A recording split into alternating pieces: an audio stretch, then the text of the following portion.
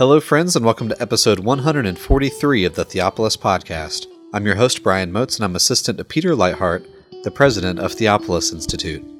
Theopolis Institute trains men and women to lead cultural renewal by renewing the church. Participants in our programs will learn to read the Bible imaginatively, worship God faithfully, and engage the culture intelligently. In this episode, after briefly discussing the Ascension, Peter Leithart and Alistair Roberts are going to discuss the text for the seventh Sunday of the Easter season. And if you're looking to dig deeper into the topic of the Ascension, I've put some helpful links for you in the show notes.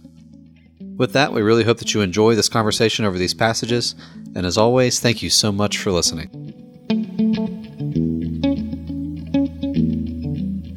Welcome to the Theopolis Podcast. This is Peter Leithart, and I'm here today with Brian Motes, and also with Alistair Roberts, who is joining us from Durham in the United Kingdom. Welcome again, Alistair. Thank you. Today we're discussing the readings for the seventh Sunday of the Easter season. That's May 13th in 2018. And the readings we have for this Sunday are Acts 1, verses 12 through 26, 1 John 5, verses 9 through 15, and John 17, verses 11 through 19. And this is the Sunday just after the celebration of the Ascension, which is coming up this Thursday on May 10th. We're not going to discuss the text for that celebration directly, but I'd like to spend some time, Alistair, at the beginning here, talking a little bit about the Ascension, the importance of the Ascension in our theology, the importance of the Ascension in the Gospel as it's presented in the New Testament. And let me just begin by throwing this out. The Gospel, as it's presented in the various sermons that we have in the book of Acts, the Apostolic Gospel, is centered on the story of Israel. It's about Jesus as the culmination of the history of Israel. And specifically, it's about the sufferings and the glory of Jesus. You could say its death and resurrection is at the climax of that story of Israel, and that's true, but the apostles often go on beyond the resurrection to talk about the exaltation of Jesus, the ascension of Jesus, and then, as Peter does on Pentecost, we'll talk about in the next podcast. Peter goes on to talk about the gift of the Spirit. That's the gift of the Son, who's the ascended Son, who's now received the Spirit in fullness from the Father and pours out that Spirit on his disciples. The ascension is the climax of the entire gospel story, and I think this is a point that needs to be stressed because in conservative evangelical circles for a couple of centuries, the cross has been at the center. Rightly, has been central to our understanding of redemption, and the atonement has been centered on the work of Jesus on the cross. But that's sometimes been to the detriment of treatment of the resurrection, and neglected to see how integral the resurrection is to the achievement of our salvation, and how central and critical the ascension is to the outworking of our salvation. Revelation 12 is, I think, a good hint or summary of what of the theme I'm trying to highlight. Revelation 12 is the vision of the woman in heaven who's in labor. She's being watched by the dragon. The dragon is ready to devour her child as soon as the child is born. The child is born and is immediately snatched up to heaven. I think the woman in labor is Israel in labor to give birth to the Messiah. Jesus is the child who is going to rule the nations with a rod of iron, but his whole history is summarized in two moments of incarnation, birth, and exaltation into heaven. And that's those are the two poles of the apostolic narrative about Jesus. It's the coming of the Son in the flesh, and that the story doesn't come to an end until the Son is exalted and has assumed his position at the right hand of the Father. It's interesting when we look at the beginning of the book of Acts, there are a number of ways in which the event of the Ascension needs to be connected with the event that immediately follows after it, of Pentecost. They're two sides of the same coin, as it were, and I think it can help to think back to events such as the shift from the ministry of Elijah to the ministry of Elisha, where Elijah's ascension is Elisha's Pentecost. And then also the way that Peter in his sermon on the day of Pentecost draws attention to what happened in Pentecost being a result of Christ ascending to God's right hand and pouring out what all the people are seeing and hearing. So there's a transition from the ministry of Christ to the ministry of his apostles and the church, but that transition is one that involves connecting these two things, the event of the ascension and the event of Pentecost, and seeing that we've been clothed with, the church is clothed with power from on high, as it were the mantle of Christ descending like the mantle of Elijah. And just as the beginning of Luke involves a transition from the ministry of John the Baptist to Jesus at the banks of the Jordan, so there's a transition here as well. One of the things I've found interesting, I'd be curious to hear your thoughts on this, and thinking about the account of Revelation 12, I've read that passage slightly differently, not as a reference to incarnation and ascension, but as a reference to resurrection and ascension, that Christ is the firstborn from the dead, and that's the birth being spoken of in that case. And John's theology of Jesus' resurrection as a birth event, with the woman whose hour has come, groaning in travail that a son might be delivered into the world, and then the joy that results from that. And I've wondered about this detail for a number of times in the past, but recently it occurred to me that the fact that it's 40 days after the resurrection that Christ has ascended, and then the disciples go into the temple to wait for the gift of the Spirit, that is associated with the presentation in the temple at the beginning of Luke. And it's also more generally with the presentation of the child in the temple after the birth of a son. And I wonder whether that's a particular connection that needs to be taken into account here, that the church is the bride entering into the temple, and then Christ as the son enters into the heavenly temple 40 days after his new birth from the dead. Yeah, and I think certainly the image of birth is Jesus used that to describe the joy of the apostles after the travails that they experience. I guess I'd have to be persuaded that that's what's going on in Revelation 12, and I guess it's partly because of the who is the mother that's giving birth to Jesus. If you say that Jesus is the firstborn of the dead, firstborn of from the ground of, if you want to use this language, the Adamah, the Mother Earth. That would connote a resurrection. This is I take the woman again to be Israel, and I think the labor pains that she's experiencing are the labor pains of Israel's entire history. The whole history of Israel is a birth story, and Israel exists in order to give birth to the Messiah. So I'd have to be persuaded that this is specifically talking about the resurrection. But I think that in a sense, it's giving this compressed picture of what of Jesus' career. There's no direct reference to the cross. I think there's an implicit reference to the cross, especially when you read John and Revelation together. John 12 and Revelation 12 end up in the same place in the matching chiasms of John and Revelation. And in John 12, Jesus talks about his cross as an exaltation. He's going to be lifted up on the cross. So Revelation 12, the lifting up of the child into heaven is, in Johannine theology, that's part of the cross is a part of that lifting up, part of that exaltation. So yeah, with the compressed career, you might have kind of an overlapping reference to the incarnation and to the rebirth of the Son from the dead. I'd have to think more about the notion that this is more directly about the resurrection. But I guess in either case, I'd go back to the main point. I don't think that doesn't change the main point I was making, which has to do with the exaltation of Jesus in his ascension as being the climax of the story. You brought attention to the prophetic dimension to that with Elijah and Elisha. There's obviously also royal and priestly dimensions to that. Jesus enters heaven as the great high priest who suffered everything that we have suffered. He knows our frame, he knows our weakness, and so he's able to sympathize with us. He makes a good high priest. He's perfected, and he's completed. He's qualified to be high priest by his sufferings. And he's also being exalted as king.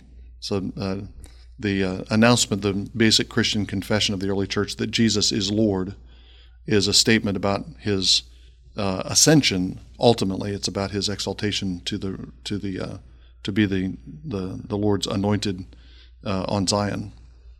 How do you think we can include the doctrine of the ascension more clearly within our account of the atonement? Because it seems to me that an account of the atonement that's without reference to the heavenly temple and Christ's ascension as the great high priest into that realm is somehow lacking, and maybe restoring that element to the picture will help us see, in part, the relevance of the patterns that we see in Leviticus and elsewhere in the Old Testament for understanding what Christ does. Yeah, the ascension is integral to the atonement, and I think we can see that from a couple of different angles. You take the typology of Hebrews, and the work of Christ is not completed until he's presented himself and his blood in the heavenly sanctuary, so that the heavenly things can be cleansed with the better blood, and so that he can be the high priest who's passed through the veil, passed through the heavenlies, and is now interceding for us and ministering as the head of the church. So if you think of Jesus, think of the atonement as a priestly act, then that's completed by Jesus' ongoing priestly ministry in heaven. You were alluding to Leviticus there and bringing up the issue of the sacrifices, which, of course, are not completed simply by the death of the animal, but there's a progression of sacrificial. There's a sacrificial movement that goes from the identification of the animal with the worshiper through the death, the display of blood, and then on to the ascension. So the work of atonement is not completed until the sweet savor of the smoke arises and the Lord smells it. That's when it says that the Lord is pleased. That's when atonement is made. It takes that whole sequence. So when Jesus disappears into the cloud at his ascension, he is both a sacrifice ascending in smoke to be the satisfying aroma to his Father, and he's also the priest disappearing into the cloud of the Day of Atonement and entering to the heavenly sanctuary where he's going to offer his own blood to cleanse. So from both of those directions, and you could probably think of others, the atonement needs the completion of the ascension, of the resurrection and ascension. Just the cross without that's a truncated sacrificial movement.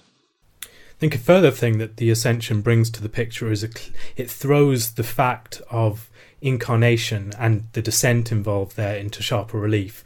So when Jesus talks in John 6 about the fact that he will ascend where he descended from, that is in some sense a demonstration of the fact of the incarnation and of his coming from the Father is seen in his going back to the Father. Right. Yeah, and again, especially in John's gospel, you have that downward, upward movement that is completed by Jesus' return to his Father. One last thing I want to point out, and I know this is something that you think a lot about in your work with the Politics of Scripture blog, but I think that one of the things the Ascension highlights is the inherently political dimension of the gospel. You can't preach a gospel that includes the announcement that Jesus is the King who is now installed on Zion, ruling with a rod of iron. You can't preach that gospel, which is the gospel of the apostles, without making political claims and imposing political demands on political rulers. That's just inherent in the gospel.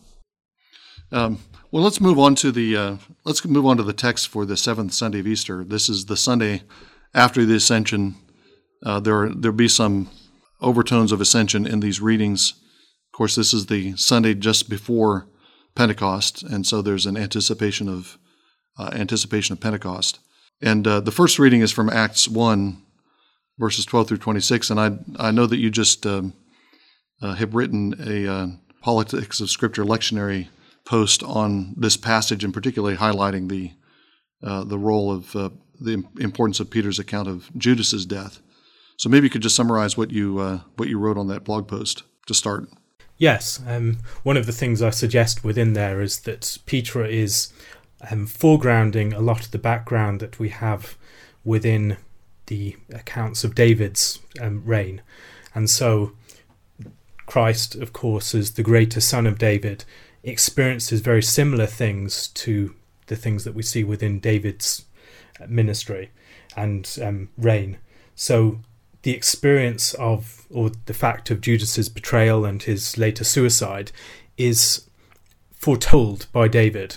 Now, David is talking most likely about Ahithophel and the other people that rose up against him. But Peter sees within that a reference to what Judas does to Christ. I think this particular passage here can helpfully be paralleled also with the beginning of the reign of Solomon. So David gives the basic instructions for the beginning of the reign of Solomon within the beginning of 1 Kings. Then there's a certain changing of figures within their offices. So Benaiah has to replace Joab.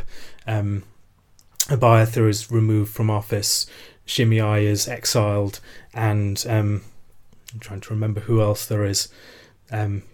Another figure is judged, but there's a series of changes in the administration in order to go forward into the new period that's about to occur. And this occurs just before the gift of the Spirit of wisdom to Solomon. So I think there's a Pentecostal theme going on there. What we see within Acts 1 is the removal of Judas from office is paralleled, I think, with the situation of Joab. So Joab is one who betrayed Amasa with a kiss, and Amasa was killed with cutting open his belly, so his entrails fell out, and he was just left in a bloody mess in the middle of the road, and then later on covered up with a garment and put in a field. And I think there is a play on the poetic justice of Judas's death. Judas is akin to Joab, who rises up in two separate forms of rebellion.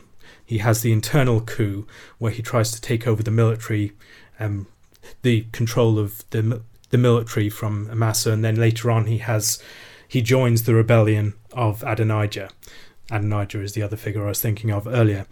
But he's later on condemned. He's takes the horns of the altar. He's put to death by Benaiah, the son of Jehoiada, and then he's placed in his wilderness home, his habitation, which is desolate, as it were, and another person takes his office. And so I think what we see at the beginning here is the establishment of a new glorious kingdom, as it were, a kingdom that's being prepared for the gift of wisdom, and the various things are being put in place at this stage.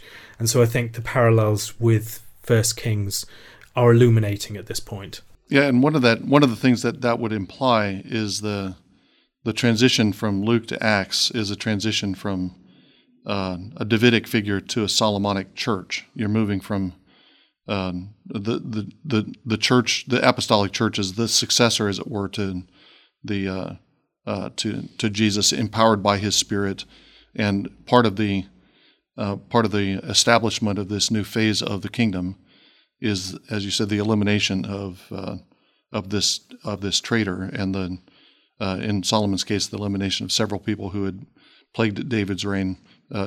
Joab being the most egregious example, and not just with Amasa, but he kind of specializes in butchering wounds. He leaves a lot of people with open bellies, which, and I think there has to be some kind of sacrificial connotation to the way that Joab tends to kill people, and always people that David doesn't want killed. But I thought one of the strong points of your essay too was you noted that a number of contemporary lectionaries leave out that portion of Peter's speech where he talks about the death of Judas, probably in deference to modern sensibilities about violence, and especially about the violence in religious violence, and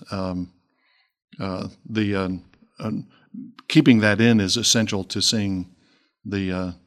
I think, as the way you put it, there's a shadow side, or a shadow side to the coming of the kingdom. The kingdom comes as a kingdom of light, but that involves the overturning of the darkness, which means that the enemies of the light are punished and judged. I think one thing I've found it helpful for as well is maybe shedding some light upon the differences between the account in Matthew and the account in Acts of the suicide of Judas. That there are different typologies that are being highlighted in these places. So I think the accounts can be reconciled, but it helps us to understand why maybe the differences might initially surprise us.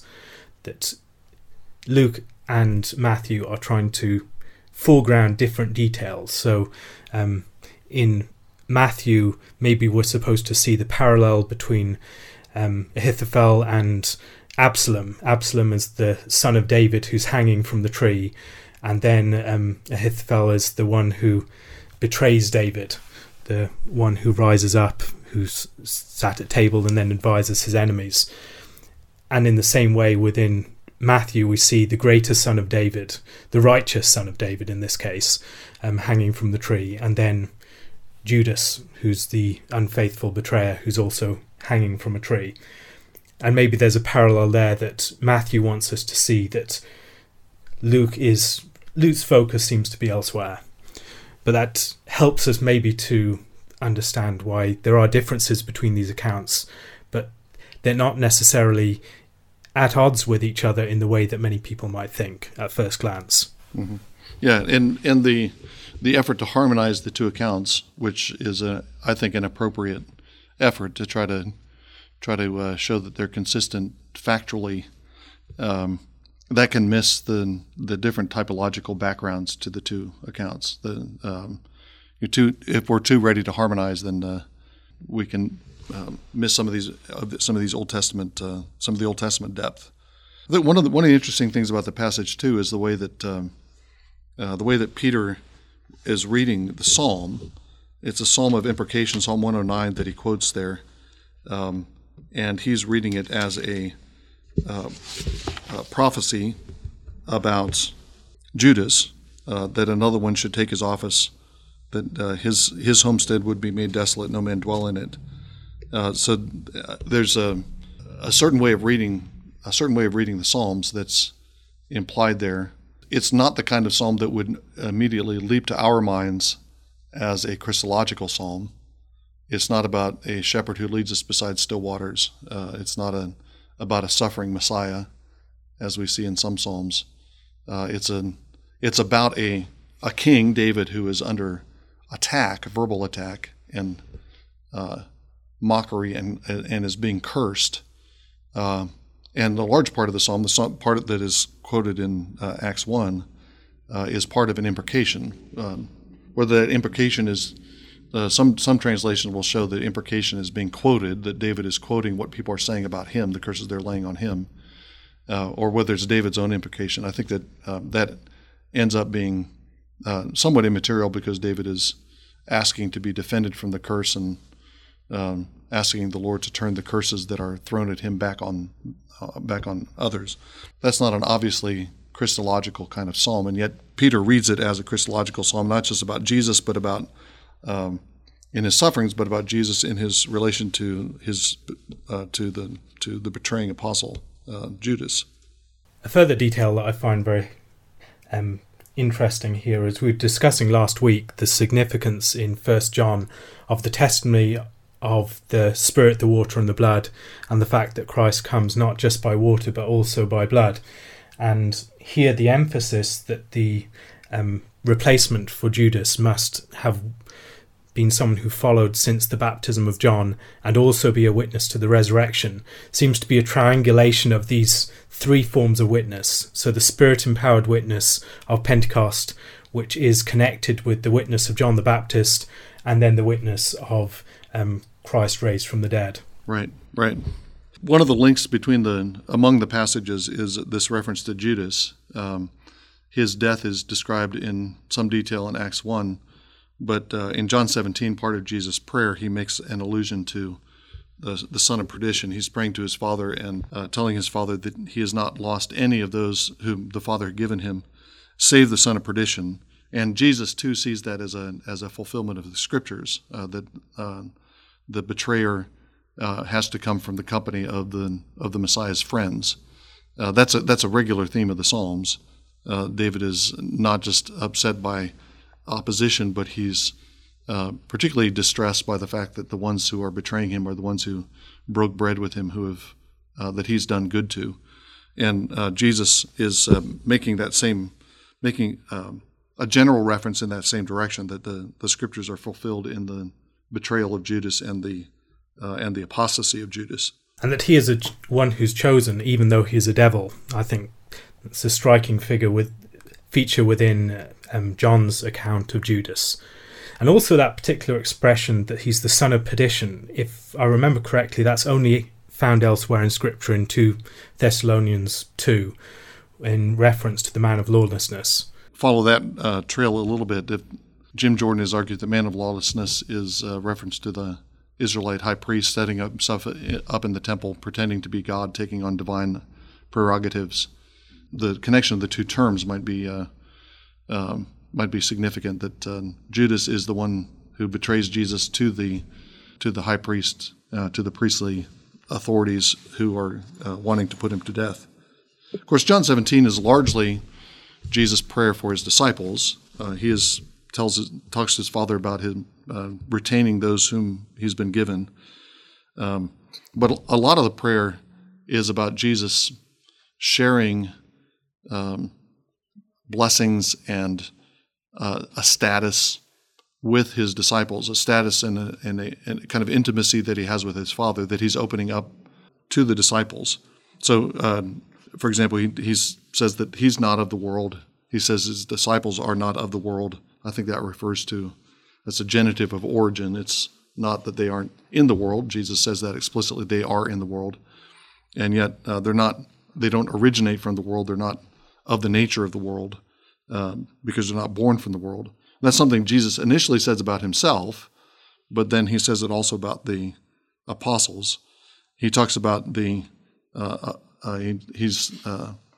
asked the Father to sanctify the apostles, and then he talks about himself being sanctified so that he can sanctify the apostles. So the movement of the prayer is that Jesus is speaking to his Father about this unique relationship that he has as the eternal Son, and yet at the same time, the prayer is about extending that status and that intimacy beyond Jesus to those who are with Jesus, to the disciples.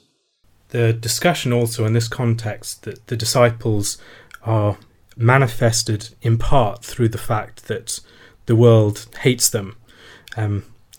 It's a striking contrast with the themes of love that are very, very much present in the chapter surrounding.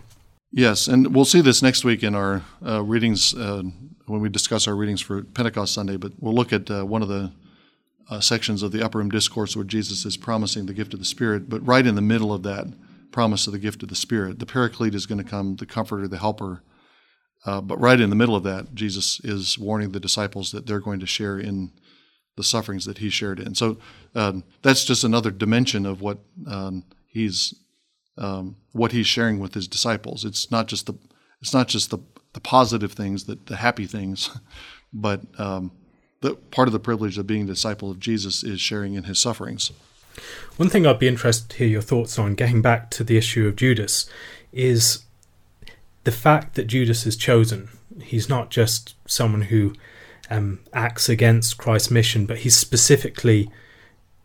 given, as it were, to Christ. He's someone who's chosen by Christ in some ways for this necessary role in precipitating the future that God has purposed. But similar to someone like Pharaoh or Korah, there's a purpose that he plays, but it's a negative role.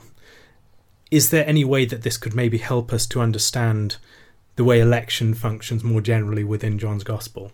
Nothing particular. No particular thoughts. What direction are you thinking? I'm not sure yet. In part, I think what we see within John's Gospel is an emphasis upon these different parts that are to be played within the mission of Christ, and that election is not merely about individuals being saved, but it's being part of this greater drama. And that's part of what's going on. I think also there's the relationship between the father's role and the son's role. The son has these persons given to him by the father, and then he also chooses them in some sense. But there is a dynamic there that often I don't think is sufficiently taken account of. Yeah. Okay. I'm getting the drift. So the election is not just an election to ultimate salvation or communion with God, but it's election to vocation, and that would include election of somebody who's going to have a vocation of betrayal, like Judas, but also the other apostles are being chosen not just to be with Jesus in some kind of generic sense, but they're chosen to have this particular role in the coming of the kingdom, and this particular role in the establishment of the church. Yeah, I think that's right. Yes, in the same way as Paul is a chosen vessel to bring the gospel to the Gentiles, or Jeremiah is chosen in the womb for his prophetic calling. Right. Yeah, I mean, I thought of Paul's conversion, the debate about Paul's conversion, about whether it's a conversion that's a conversion to salvation or whether it's a vocation, and those kinds of debates are often fruitless because you don't want to choose between them. It's both. He's called to be with Jesus, but being with Jesus means being sent out as an apostle. Jesus is the one sent, so that you can't be in communion with Jesus without being sent out. So, one of the other thoughts I had, and this is something I've talked about in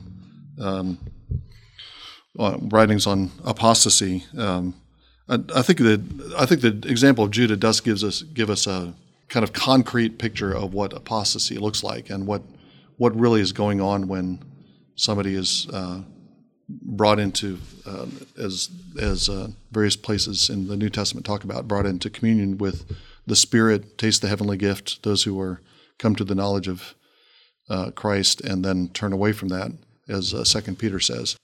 What's happening in that I think Judas is a good example to explore that, because you have a genuine personal relationship between Jesus and Judas.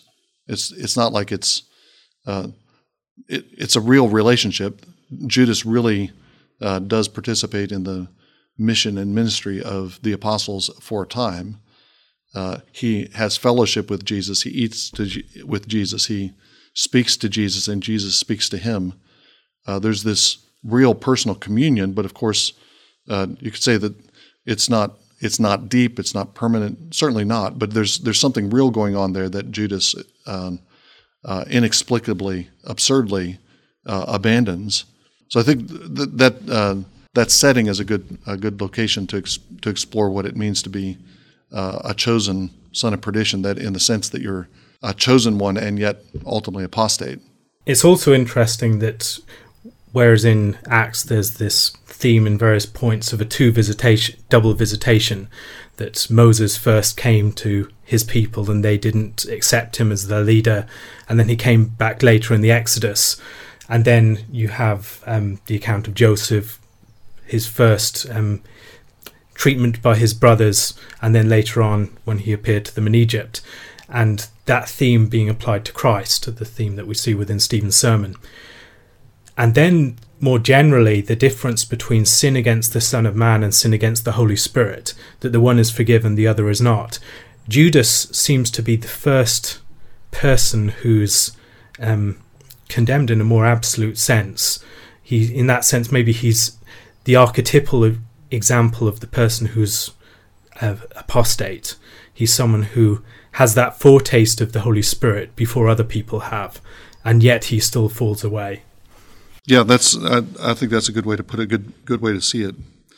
We have a couple of minutes left for this episode. Let me say a couple of things about the 1 John passage. And as I'm looking back at my reading and my notes on it, I realized that I had read beyond the specific passages that were selected. But I'm glad I did, because the text as assigned ends at verse 15 of 1 John 5, and ends with this promise that the Lord hears us when we ask Him. We know that we have the requests which we have asked from Him.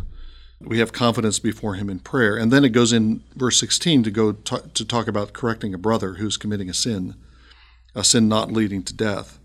And the lectionary suggests that there's an end to the topic of prayer with verse 15. But I think it's pretty clear that John is still talking about prayer in verse 16. When he's talking about correcting the brother who's committed a sin not leading to death, the response to that is to ask, and God will give life to those who commit sin not leading to death. So part of the efficacy of prayer that he's talking about is an efficacy for bringing straying brothers back. And it's a fairly striking way of stating it in verse 16, leaving out the parts of the words that are not actually in the Greek. If anyone sees his brother committing a sin not to death, he shall ask, and will for him give life to those who commit sin not to death. My New American Standard Bible inserts the subject God in one of those clauses. He shall ask, and God will give life. But it actually says he will ask, and will for him give life. Certainly God is the one giving life, but this is supporting the efficacy of prayer that he's just been talking about. There's a life-giving quality to our prayer. We become mediators of God's life to our brothers when we pray for them. I think it's also striking that the other places in the New Testament that talk about correcting brothers verbally and confronting them directly, but here the response is to go to God. If anyone sees a brother committing a sin not leading to death, he shall ask and pray for that brother, and that will bring life to the brother. So there are times of confrontation. There are times when, as Paul says in Galatians, that we're to go to our brothers in love, in gentleness, recognizing our own weakness, but we still need to confront.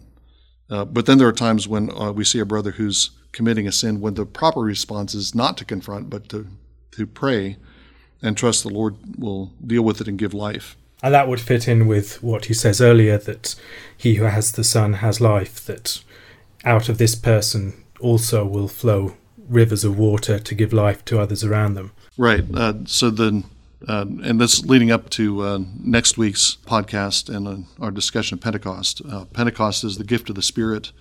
We are indwelt by the Spirit. We're temples of the Spirit, but I think we should think of the temple of ourselves as temples in the sense that Ezekiel sees a temple. He sees a restored temple, a glorious temple. God's glory is there, but flowing out from that temple come the living waters. So the Spirit is given not to simply to dwell in us and for us to capture and hoard, but the Spirit is given to us so that the Spirit can flow through us and give life to others. And talking about the Spirit there, would you see the Spirit as the witness of God that is spoken of earlier in this particular section? Because of the earlier statement, verse 7, it's the Spirit who bears witness. The Spirit is the truth. Is that the connection you're making? I'm thinking of verse 10 particularly. He who believes in the Son of God has the witness in himself. Right.